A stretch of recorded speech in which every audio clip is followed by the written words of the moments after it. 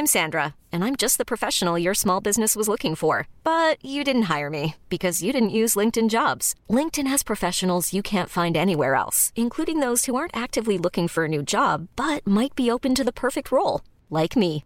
In a given month, over 70% of LinkedIn users don't visit other leading job sites. So if you're not looking on LinkedIn, you'll miss out on great candidates like Sandra. Start hiring professionals like a professional. Post your free job on linkedin.com/achieve today.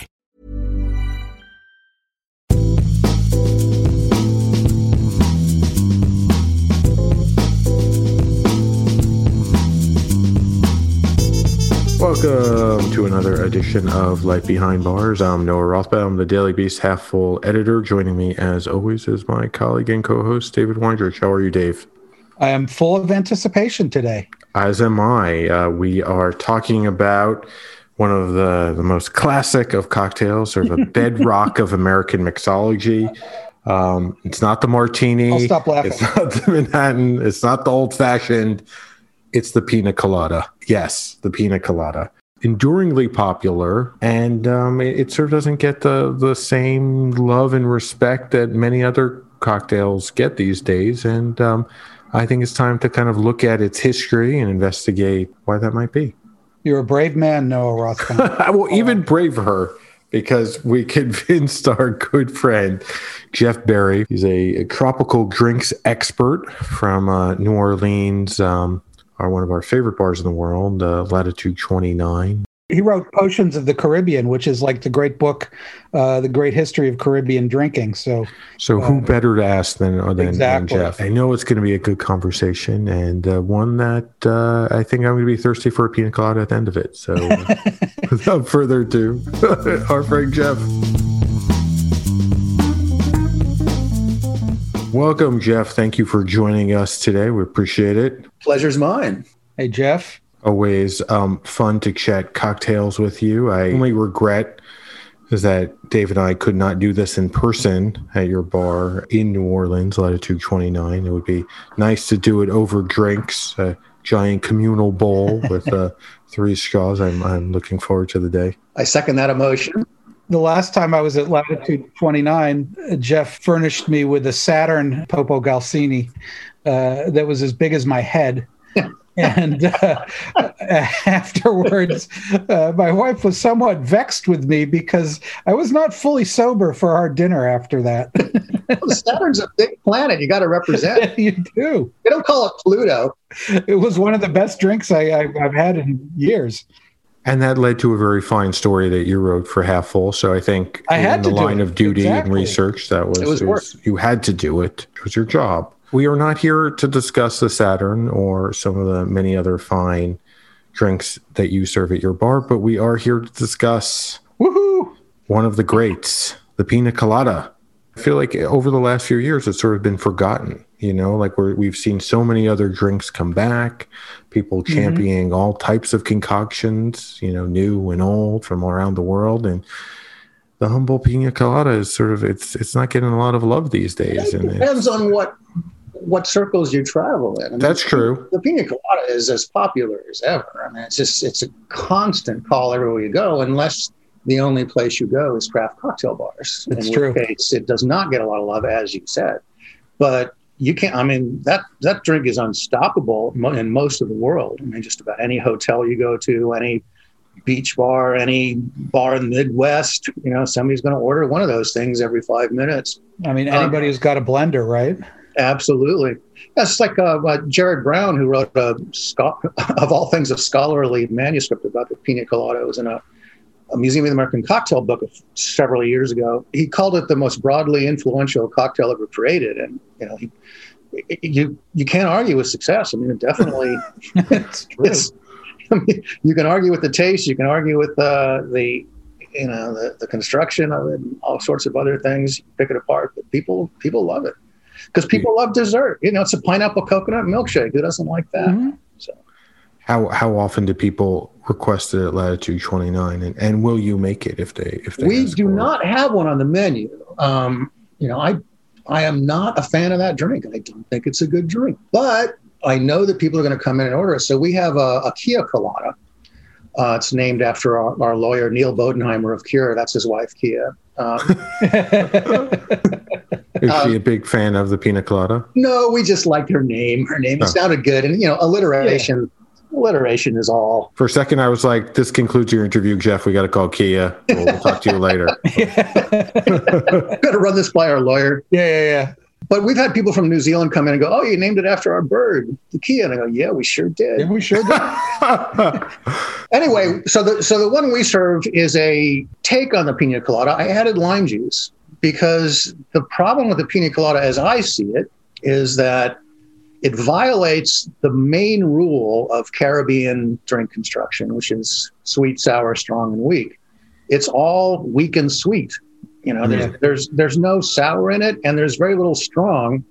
So I upped the rum and I added some lime just to give it some acid. And now it's a drink I will drink unless I'm looking at myself in the mirror and going, boy, I got to lose weight. Because it's not a low calorie drink. There are people who come and they ask specifically for a pina colada, and far be it from us to steer them in any drink. We'll say, okay, we'll make you one. You can have one. Fortunately, doesn't happen as often as I thought it would, so. Right. I mean, I think the lime is really essential. I mean, you trace it back to its Caribbean roots, though, and it never had lime in it, which is weird. Yeah. It was always, just coconut and pineapple, and then, eventually you add rum to it. But the favorite thing that I ever saw with it is, and I can't remember where I found this, but I stole it for Esquire back when I was doing the old Esquire drinks database, is a port wine float on top. Oh, that's interesting. And you pour it on and it trickles down the sides and makes it look like, some kind of crazy dessert. But if you get a good, fairly acidic port, a fairly bright one, it really does give it an extra dimension, that it seems to need something like that. I'll have to try that. That sounds good. And also the visual would be good. You can call it a bloody colada. Yeah. For people who just want a pina colada, it's not good. The taste isn't that, that weird. It's not like you're doing something really strange. You say, no, we always use a port wine float. And they're like, all right, well, okay, I guess I'll have it that way. Will you put that on the menu and call it the Life Behind Bars colada? We'll put you on the spot. The Life Behind Bars bloody colada, but you have to say bloody colada with a really strong British accent. Or Well, it's kind of like a New York sour meets like a pina colada. Yeah, that's one of the weirdest mashups I've ever heard, but it just might work. I cannot remember for the life of me where I got it from. It was surprising and it worked. That's going into this weekend's testing. Absolutely. I love it. But there's a lot surprising about the pina colada. Like, I mean, I remember, a couple of years ago, we had run a story for what is now known as Pina Colada Day, which maybe people still celebrate that. Maybe they still don't, but it was in July. And, it was an interview with Rupert Holmes, who obviously his 1979 hit Escape, which we all know. And I think obviously helped popularize the drink. People like drinking pina coladas. I guess they like getting caught in the rain. I do not. But but what was incredible about the story was that he said that he had never even had one. Right? He saw it listed on the menu at Gurney's Inn in Montauk, of all places, right? That's which funny. is still open, right? Which is not really known for its bar, or at least not now. It's also not known for its easy listening music either. Right. What was he doing there? And what's even I don't know. We didn't go into that, but what's even crazier was that he'd never had the drink, right? And originally it was if you like Humphrey Bogart and getting caught in the rain. That's what he claimed. But the album already had a reference to the Maltese Falcon. So he decided that he did not want, like literally in the studio, he decided, he wrote the song like the night before at like 1 a.m. And he decided in the studio the next day, there's already enough Humphrey Bogart on this album. I've got to find something else. And he subbed in Pina Colada. And that's the weirdest thing is like, obviously he's, this man probably can't escape the pina colada at this point. But like so much about the drink is so fascinating to me. Let's back up a little bit because that might just make Rupert Holmes the most 1970s guy ever. Yeah, you're right about that. Not only was the pina colada the 70s drink, right? Even though he'd never had one, he's channeling it. Bogart was like a huge 70s. There was 40s, 70s nostalgia, like 1970s nostalgia for the 1940s. Between the two of these things, he's like the poster boy for that decade. We just need a picture of him in a slouch hat and a raincoat drinking a pina colada. Yeah, sort of photograph Casablanca record style with like a wicker chair behind him. Yeah. Yeah, I don't remember any blenders at Rick's Cafe in Casablanca. I could be wrong. They kept him under the counter. Under the counter. They would have had to change the script to Nobody Goes to Rick's. Well, what's funny is the first mention of a pina colada with rum I've ever seen comes from 1944 in America. So the timing is just perfect, for Rick's Cafe, which was filmed in America in maybe 1943, but it's all in the ballpark. So now that's interesting though. You say 1944 pina colada with coconut in the U.S. I don't know about this. Could you tell me? Okay, well, there was a company, the combination of pineapple and sugar and coconut was common in the Caribbean. And you would strain your pineapple juice. That was pina colada. Colada means strained. And it turns up in all kinds of Cuban books. Well, this American company started making mixes of tropical flavors in around 1940. And in a Pittsburgh newspaper, there's this column, Shop with Muriel, from 1944. And she's talking about the Curtis Sunny Isle products. Huh. And she talks about their pina colada. Oh, it's the best. I swear by it. Yeah. Well, of course it was among the other flavors. And she says, this would make a pretty great rum drink. Wow. Oh, okay. So Muriel invented the pina colada. Muriel there, which is probably a guy named Hyman Rothschild who was 50 and smoking cigars. But wearing a green visor, one of those. Yeah, the green visor and arm garters. It's like the cat's in the bag and the bag's in the river. Yeah. He writes soup stains on his tie. Right. Exactly. After he knocked that column out, he did the advice column. Yeah, exactly. The auto column. And, yeah. Muriel there had a pretty keen appreciation of what makes a good rum drink. Yeah, because I never understood the name. I mean, the name pina colada, the etymology of it for a pineapple coconut drink never made any sense to me because, as you said, Dave, pina colada just literally means strained pineapple. Yeah. But even in the Caribbean, you run across references to pineapple juice. It's usually not mixed with coconut cream. It's mixed with coconut water, which makes more sense because, it's not sweet plus sweet. It's sweet plus kind of nutty and dry. I'm Sandra, and I'm just the professional your small business was looking for. But you didn't hire me because you didn't use LinkedIn Jobs. LinkedIn has professionals you can't find anywhere else, including those who aren't actively looking for a new job, but might be open to the perfect role, like me. In a given month, over 70% of LinkedIn users don't visit other leading job sites. So if you're not looking on LinkedIn, you'll miss out on great candidates like Sandra. Start hiring professionals like a professional. Post your free job on linkedin.com/achieve today. The other thing that I have to keep telling myself constantly when I malign the pina colada, which is just about every time it comes up in conversation, is you're not helping here, Jeff. Is the other drink I never understood aside from the pina colada was the Mary Pickford, and because it's just pineapple juice, rum, and a little grenadine, and again, no sour or maraschino sometimes. I finally understood why I had such a problem with it, and probably one of the reasons I have a problem with pina colada, and I've never had one this way, is because when you use fresh pineapple juice, you're getting much more of the acid of the fruit, right? Yeah.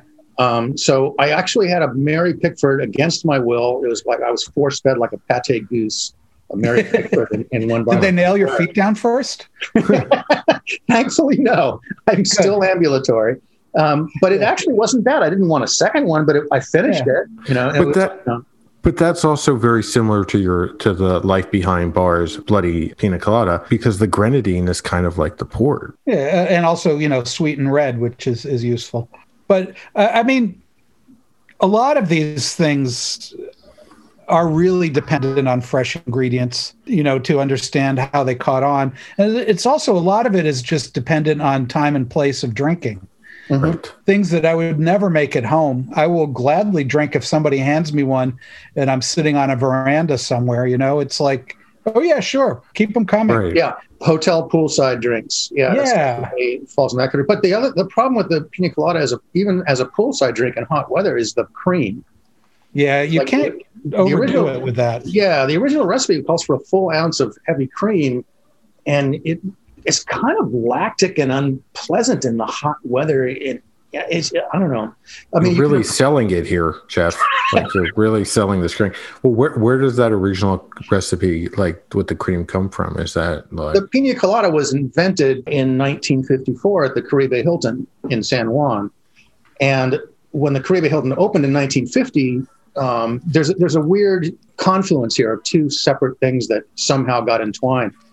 When it opened in 1950, it was because of something called Operation Bootstrap, which Puerto Rico's governor Luis Muñoz Marin in 1947 enacted, which was to try to get industry to move to Puerto Rico and try to develop the country from a one-crop sugar economy to a modern, multifaceted economy, including tourism, which wasn't really that big a thing there.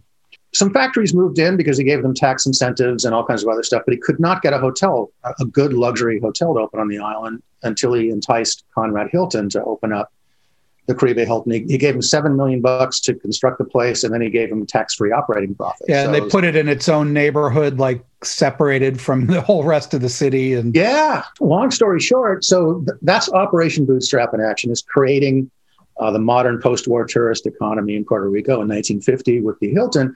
And then concurrently, Operation Bootstrap grant money given to the University of Puerto Rico at San Juan.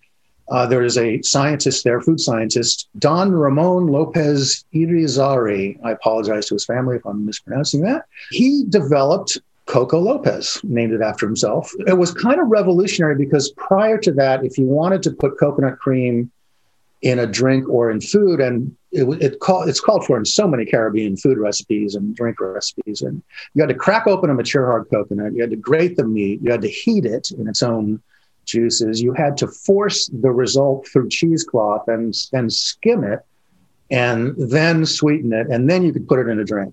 So, basically, fuck that. Wants to do that? That's a lot of prep work. Yeah, especially at a high volume place like the Caribe, which served hundreds of signature drinks a day.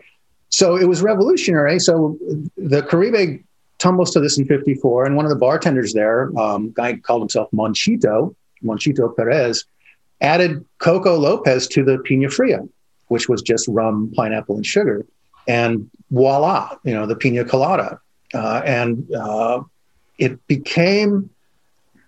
it went viral pretty quickly. It became pretty famous. I mean, the hotel drew a lot of celebrities. You had like John Wayne, Liz Taylor, Joan Crawford, who famously said drinking a pina colada was better than slapping Betty Davis in the face. And it wrong. It went all over the island, and other hotels and bars started claiming paternity. And by the 1970s, it was the official drink of the Puerto Rico, declared by the government. And you had Warren Zevon and Rupert Holmes singing about it. But the interesting thing for me is I don't think that would have happened without Coco Lopez or without Operation Bootstrap. You really needed that. It would have just been the same drink that people had been drinking around the Caribbean forever and that never got any traction. Mm-hmm. And I think you're right, Dave, that like it kind of goes back to that's so evocative of place, and then and people, like, when they go back home to wherever they come from, like say Iowa, and they're longing to be back on the beach, pull out the blender. At that point, blenders are, everybody has, I'm going to say like a avocado green blender on their counter, right? Yeah. And it's like the ingredients are available, they mix it up, and it's like, it's transportive, Well, yeah, I mean, the Coco Lopez comes in a can, which is key. Right. It's not in the refrigerator section. It's something you can keep in your cabinet forever. Absolutely. And Noah, it was avocado green, or I remember Harvest Gold was the other color. Exactly. Harvest Gold. while I'm sure you could mess it up, it's pretty no-fail the recipe. You know what I mean? It's not a complicated drink. It doesn't require a deft hand. Like the first thing you got to do is get rid of the cream. I mean, what Monchito did was 2 ounces of white Puerto Rican rum, oddly enough, 1 ounce of Lopez, and 1 ounce of full-fat cream, and then 6 ounces of pineapple juice. And he blended that with 4 ounces of ice for 15 seconds, and then poured it into a special, Caribe Hilton glass made for the drink. That's important too. Yeah, but anyway. Everything about that is okay for a blender drink, except for there's not enough ice in it. So it doesn't get cold enough. So you got to up the ice to maybe a full cup, or 2/3 of a cup, 6 ounces to 8 ounces of ice. Yeah. And then instead of an ounce of Coco Lopez and an ounce of cream, just do 2 ounces of Coco Lopez. It's so much easier on your stomach. Or even, you really only need just 1 ounce of Coco Lopez. It goes a long way. Yeah, it does. It's true. That makes a less viscous drink. Yeah, you're right. Yeah. Every want to play that, but just get rid of the cream. No, get rid of the dairy. I mean, it's one of those drinks like the Jungle Bird, where if you look at, the original Jungle Bird, it's like there was the germ of a good drink in there. It just needed to be excavated. Yeah. And pulled out. And I think you could say the same about the pina colada. There's something in there that needs to shove itself out and it can become like this balanced, refreshing, intriguing drink that you believe it's going to be.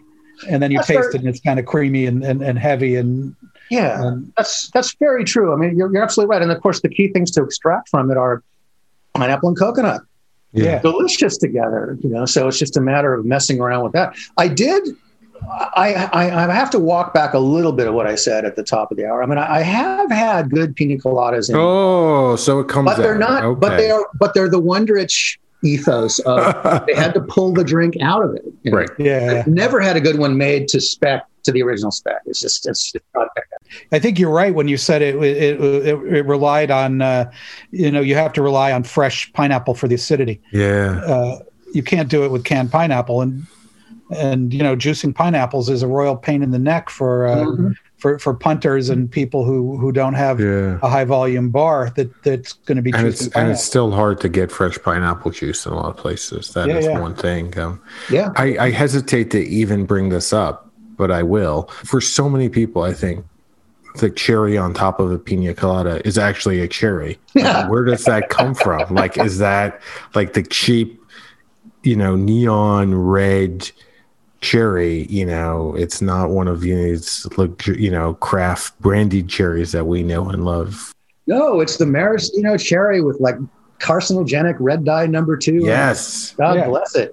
And is that they developed in labs, I think at the University of Oregon, was it? I think it was Miskatonic University. You're probably right. I think, they might be little Cthulhu droppings. That's what they're Is that correct, to the original recipe, the cherry, or does that come later? If you look at the old menus, not super old, but from the 1960s from the Caribe Hilton, they do have a cherry and pineapple garnish, and it is one of those nuclear red cherries. Yeah. And also it's apropos because as a dessert drink, I mean, what do you put on top of a sundae? Right, of course. Just fits. The one thing that we have not brought up, and I think it's a glaring omission that I'd like to correct, is also the role that the show Love Boat has for the pina colada. And our friend Isaac, the bartender, I feel like, as I remember watching that show with my grandmother, it seems like everybody was drinking pina coladas, right? I mean, or is that my imagination? No, that was, again, that's peak 70s. Yeah. Love Boat is peak 70s, pina coladas peak 70s, all those things just sort of blend together, if you will. Yeah. I mean, so was, the Midori Sour, and there were a lot of other things that were peak 70s. Thank you, Jeff, for coming on. I know it pains you to talk about the pina colada, but I couldn't think of anybody better to join us. It pains me to drink one, not to talk about one. I could talk about them. Well, I hope many of our listeners will find you, seek you out in New Orleans, go to Latitude 29 on the days that you're there and the nights and order many, many rounds of pina coladas. So that's right. I don't want your stinking pina colada. Give me a pina colada. Well, you know what that would mean to that bar? Money. That's right. That's right. Yeah, you got it. Somebody wants pina colada, they're going to get a pina colada. I know that you have many large format drinks that come in an ever impressive array of containers. Would you ever consider doing like a large format pina colada? Well, that's funny you should mention the communal drinks, because people still want them. And we don't have them on the menu. We don't even have a real menu anymore. It's just a piece of paper now because of COVID. But when we do have a real menu, I think we're going to put them back, because people, if they're in their pod, right. or, family, fine. Sure. Yeah, they're fine with it. And they're fun. People enjoy them. Well, I look forward to hopefully soon being back in New Orleans with you, and Dave and I will order a giant size pina colada made with 48 ounces of I'll let cream. You do that, Noah. And that was for me, Dave. Don't be so presumptuous. Okay, that was for me. You order your Saturn. I'll have a large format pina colada, and we'll be good. Well, would you like that with port? Because we're going to have to. Yes. Okay. I want the life behind Make bars. It bloody. Bloody colada. Or how about the pina colada, please, and make it bloody? Well, that's for our Halloween menu. We'll have the plasma colada. Plasma colada. There you go. Now we got the name. See, that's the most important thing. Up, just a few blocks from your location, our friend Wayne Curtis came on, I guess 2 years ago or so, talking about Bourbon Street and all of those amazing drinks, and talking about the Shark Attack, right? Isn't that one of the, which of course does include grenadine and a whole Shark Attack themed, a little bit of performance art theater with your cocktail, and perhaps there should also be a little bit of performance art theater with when you deliver the bloody life behind bars colada to the table. We'll just wheel it out on a gurney. Yeah, there you go. Hey, it's Bourbon Street. Somebody in pour it from an IV bag into the glass. Exactly. I've seen crazier on Bourbon Street. Yeah, well, that's true too. We'll have to put an ambulance siren on it because you love those so much, Noah. Exactly. That would be amazing. Turn it on. Everybody knows it's coming out of the back. Well, thank you, Jeff. Thanks, Jeff. My pleasure. Thank you, guys. It was fun. Hope to see you soon. Cheers, guys. Cheers. Cheers.